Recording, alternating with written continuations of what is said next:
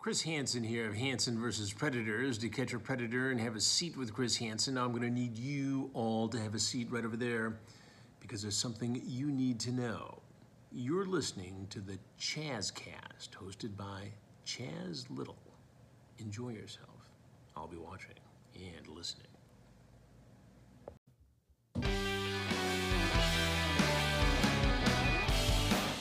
Always. Back at it.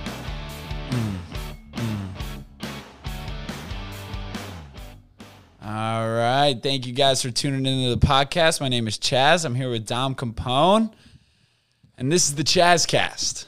Welcome. A lot going on in the sports world these days. NBA's in the playoffs. NHL's in the playoffs. Baseball. A lot to talk about there. 100%. I always talk about baseball. It always goes back to baseball. I know.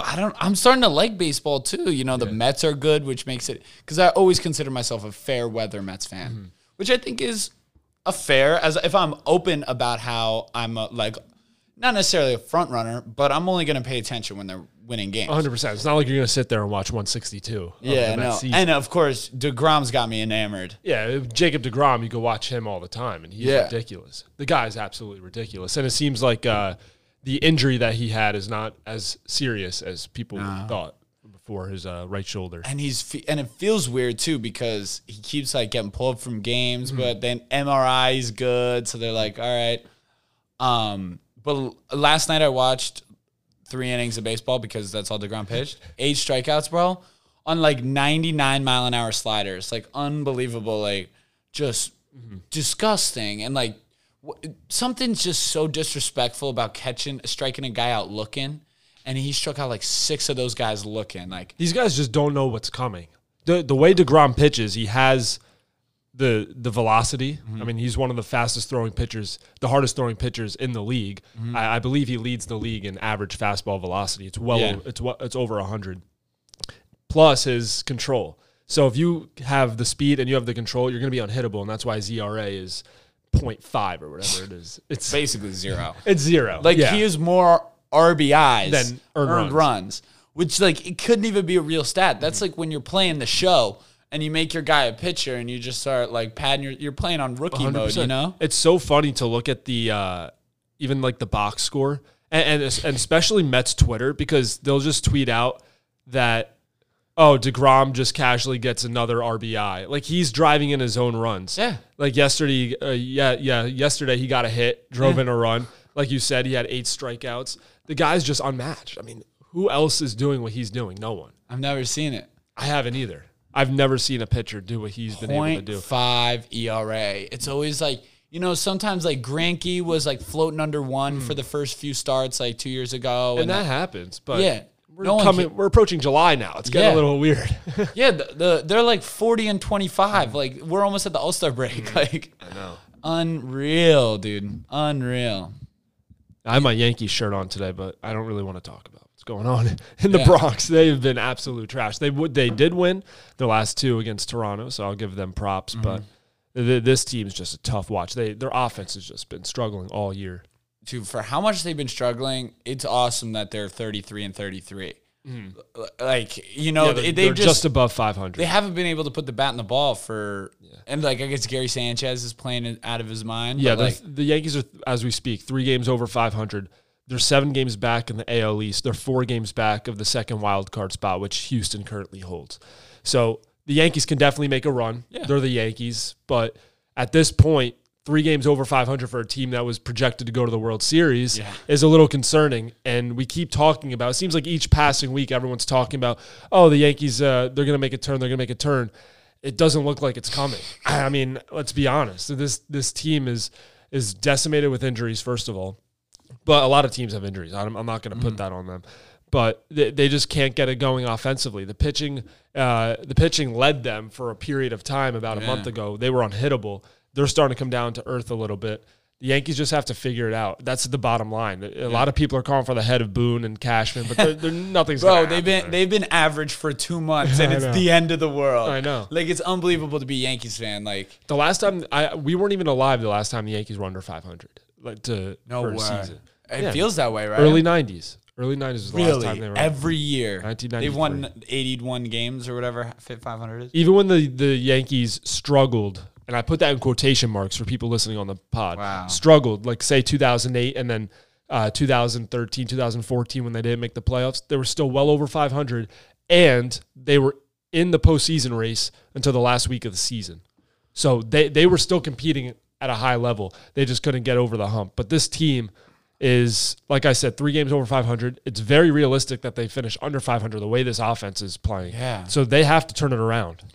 That's unbelievable. Like, that's got to be one of the best runs in sports history. Oh, they've just been going 20.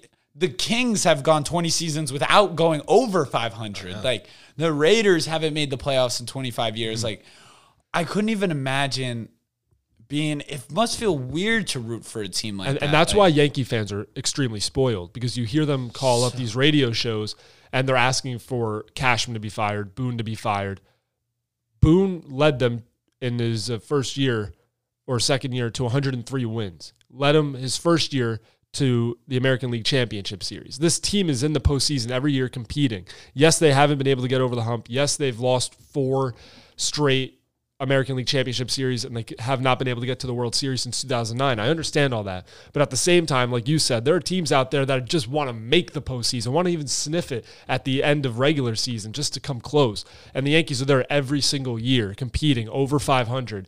And that's why the fans are spoiled, because they look at it as a championship or bust and every year. Yeah, I have zero respect for the fans. Like, it was the first week this year they were booing and like saying, that's what they do. They lost 3 games, like, and they're already fucking fired There's up. 162 games in a baseball season. Yeah. And the Yankee fans will boo day one if you strike it. It's like, I remember when Stanton first came to the Yankees. He hit 2 home runs in his first ever game as a Yankee up in Toronto. He comes back, strikes out 5 times against Tampa at home, and they boo him. Like, bro, give the guy a chance. You just gave him $30 million. Like, you're going to be giving him $290 over the next 13 years. And don't get me wrong. I understand Yankees' frustration when it comes to Stanton, because he's injured all the time. He has to stay on the field. But when he is on the field, he gets the job done. Yeah. Like, he had 30-something home runs his first year. He was injured in his second year, but you just got to hope that they're all healthy if they make it to the playoffs, healthy for the playoffs. Yeah. And that the pitching's there. Yeah. I would love to see him take that spot in the Astros, and the Astros don't make the playoffs.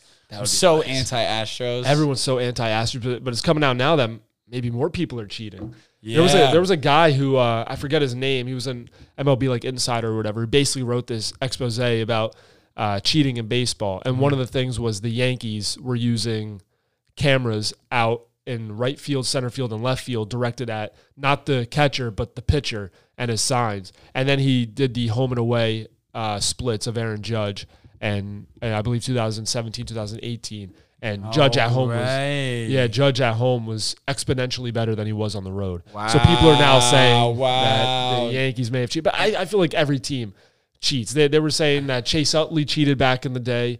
All the starting pitchers on the Astros cheated. I mean, everyone cheats. And now this whole sticky stuff coming out. The sticky stuff storyline is fascinating to me because it's been so well known amongst everybody in the MLB. And like, even like we were saying before, like the whole sunscreen and rosin thing, although it's illegal together, nobody's saying anything because it's, it's kind of a gray area where the batters are all right with it. They don't care because they want the pitchers to have the control and the grip.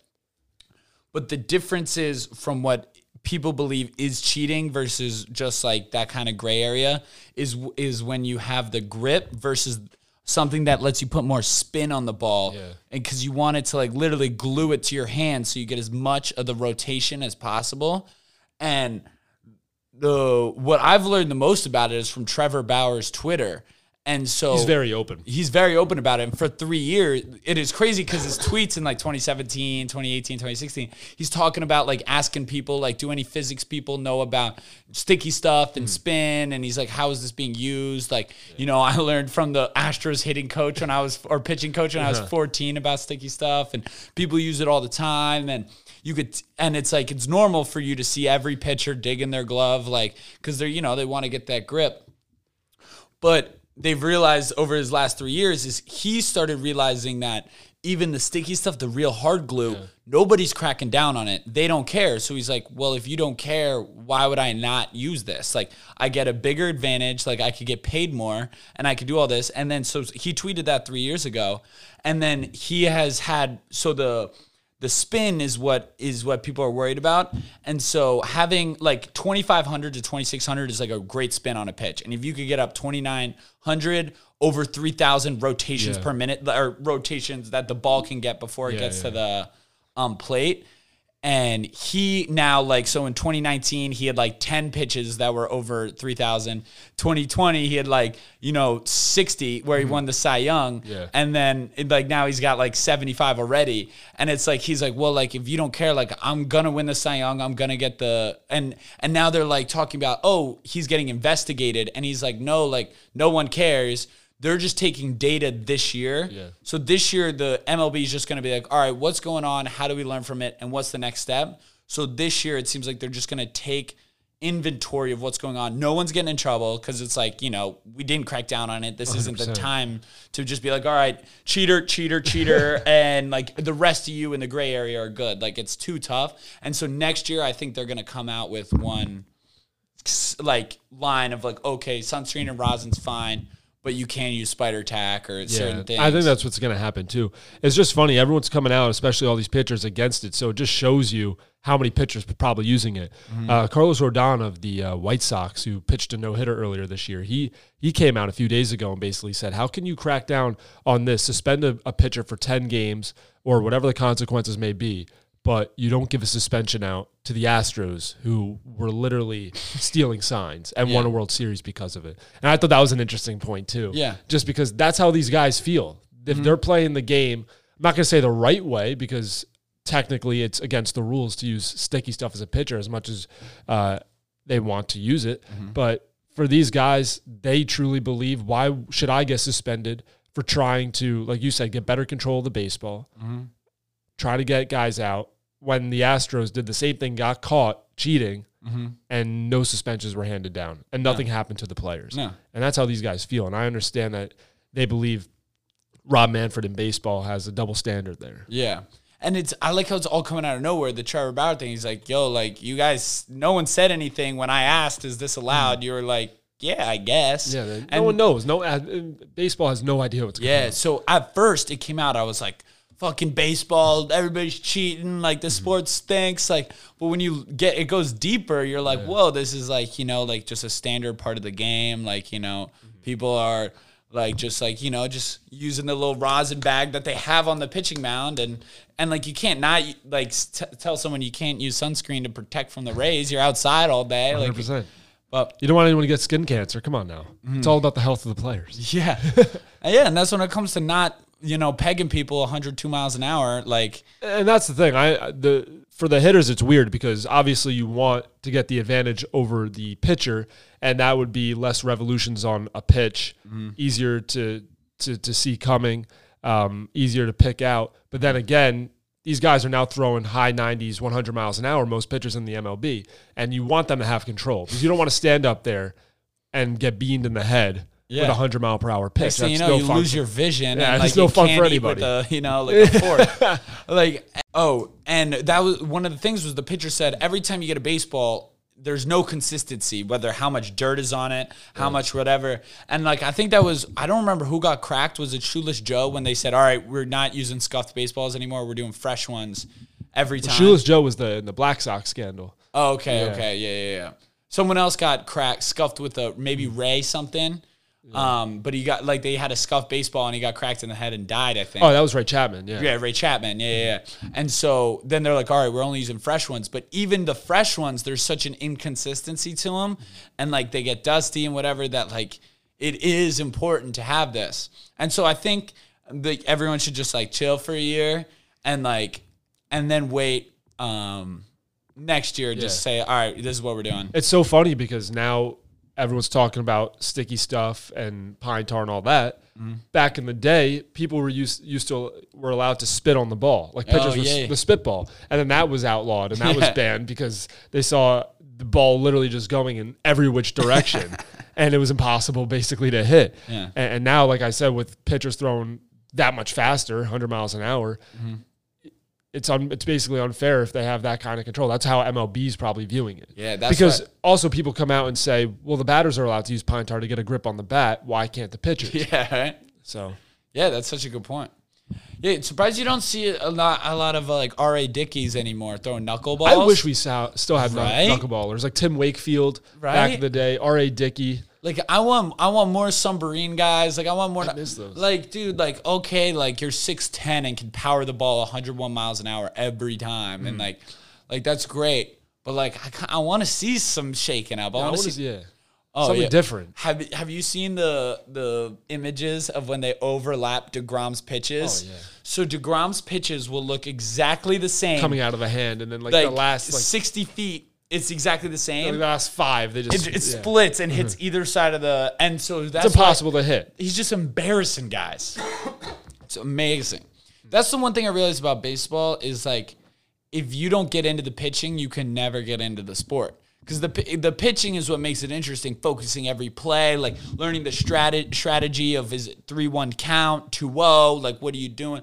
Like that's when, like and it's wild because I was just walking through a baseball stadium once, and a guy behind me was telling his buddy why it's so important to sit behind home plate and why it's so sick, because you can watch the pitches. So it's like you have a better seat than everyone else because you could see the pitches and what happens to them.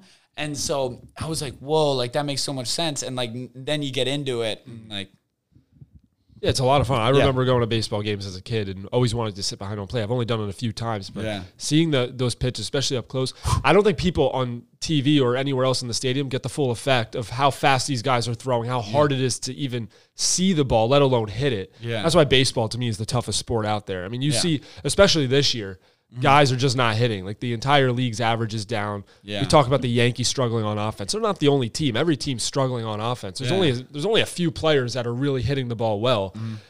You have to first, I'm not going to say guess the pitch, but you have to recognize what's coming out of their hands. Then you have to react to it. And then you physically have to put the bat on the ball. There's so many things that go into getting a hit. And forget about hitting a home run. To hit a home run is just insane to me. Like I go to sleep thinking about how hard it is to hit a home run. Because when I played baseball, I never hit a home run in my life. Yeah. I've only hit one in like practice. I've never hit a home run in my life. And I'm thinking to myself, like, how the heck do these guys hit 400-foot bombs on pitches they have no idea basically what's coming? You gotta be so precise and so strong. So many things have to go right. Yeah. And so many things have to happen for you to hit a ball 450 feet in an MLB game. Yeah.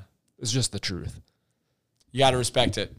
Whether you like the sport or not, you got to respect how hard it is to put a round bat on a round ball and hit it straight. I hate to switch so abruptly, but can we just not talk baseball? Oh my goodness, bro. The 76ers. What the heck is going on? I was going to ask. I was like, please tell me you watched that fourth quarter. Oh my goodness. It's so funny because they blew the lead in their last game in Atlanta.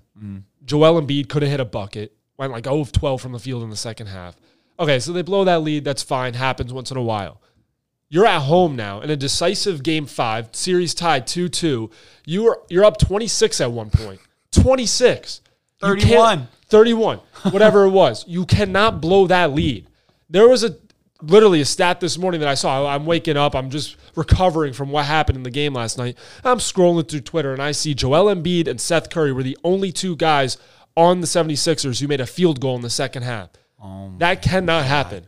The 70s, like Doc Rivers at this point, he's just known as a choke artist. I mean, with the Clippers and now with the 76ers, I'm surprised he even won a title with Boston in 2008, even though they had that stacked team. At this point, it's just getting ridiculous, and the 76ers need to figure it out because now you're down to 3-2. You have to win these next 2 games. One of them, which is being played in Atlanta, which is a very hostile place to play in, and Ben Simmons has to show up. He has to do something. Ben Simmons, they started hacking him in the second quarter. Atlanta started hacking Ben Simmons in the second quarter. Be like, hey, go shoot free throws. You'll brick them all. Oh, and he did brick them all. And he did. I have to give a lot of props to Trae Young because this guy's a young superstar. He's not fazed with the big moment. You saw what he did at Madison Square Garden against the Knicks. I mean, he's just showing up in big spots. This is the guy who, even last night I'm watching, he could drive into the paint, get absolutely swatted by Joel Embiid, get the offensive rebound, bring it back out, and hit a 35-foot three right in the defender's face. it's impressive watching that guy play. Yeah. And John Collins. I have to give him a lot of credit too. Yeah. So it's wild how, like, so Trae Young he went last week to my least favorite player in the NBA. And then I decided, like, because I hate the 76ers, like, just because they always outsucked the Knicks for like 7 years. Yeah. And because they were losing on purpose. And the Knicks were losing on accident. Yeah, the Knicks are like, I want to say trying to like make the playoffs, trying to win, but they were trying to like compete out there. The 76ers weren't even competing. Oh my God. So yeah, because I was at the game where they broke the NBA record for losing 26 in a row. And they pulled Rookie of the Year, Michael Carter-Williams, in the fourth quarter, and they didn't play him. And I was like, they just lost that game on fucking purpose. And with my own 2 eyes, you can't lose 26 games in a row, not on purpose. And it pissed me off. It was so unethical, and I fucking hated tanking. And I always hated the Sixers. And I love watching them fucking lose in the playoffs. Ben Simmons' dumb fucking hairline. Like, and so Trae Young, I matured, and I said, the Knicks are going to have to play him a lot. I'm going to root for him to fucking beat the Sixers. And he is. Yeah. And it's hilarious, bro. Because that's how I felt, too, as like especially as a Celtics fan. The Celtics owned the 76ers the past few seasons when they played each other in the playoffs, even sweeping them one year. Swept them. And I don't like Joel Embiid at all. Yeah. I don't like Joel. I'm just a Joel hater, I guess I could say it. Yeah. I just don't like his antics on the court. So to see him struggle, especially in Game 4 the way he did, not hitting a shot, that was fun. That was a lot of fun. Don't get me wrong. He had a huge game yesterday. Yeah. Huge game. His teammates just didn't step up when they needed him most. But yeah, I'm happy to see the 76ers lose. Not a fan of them. I don't mind. It's cool to see the 5th seed Hawks doing what they're doing. And putting a stamp on this series, and hopefully they can move on and most likely face the Nets. Game 6 tonight against the Nets in Milwaukee. By the way, Kevin Durant putting up 49 points. 48 minutes. Oh, my God. I can't imagine playing that long. I mean, we talk about all these like superstars and what they're able to do. Kawhi is resting all the time. Sorry for Kawhi. The Toronto run, he was playing 46 minutes. Yeah, he was. You always got to respect that. Give him props. But for KD to go out there and play 48 minutes of a game, down most of the game, take his team all the way back and hit a few threes, a couple daggers in the fourth quarter to get that win. That's a huge win for the Nets because they were not looking good. Obviously, Kyrie's out. Got to give props to James Harden for playing, but he just didn't show up. That was weird. Yeah, it was weird to see him struggle like he did. No, but the fact that the recency bias is unbelievable on Twitter and in the sports media. But like the fact that KD, like he needed Kyrie to get hurt, or like it doesn't matter. He could have played 56 minutes, scored 100 points. If James Harden and Kyrie produced, it's like, all right, you're fucking loser again. This is Golden State part 2.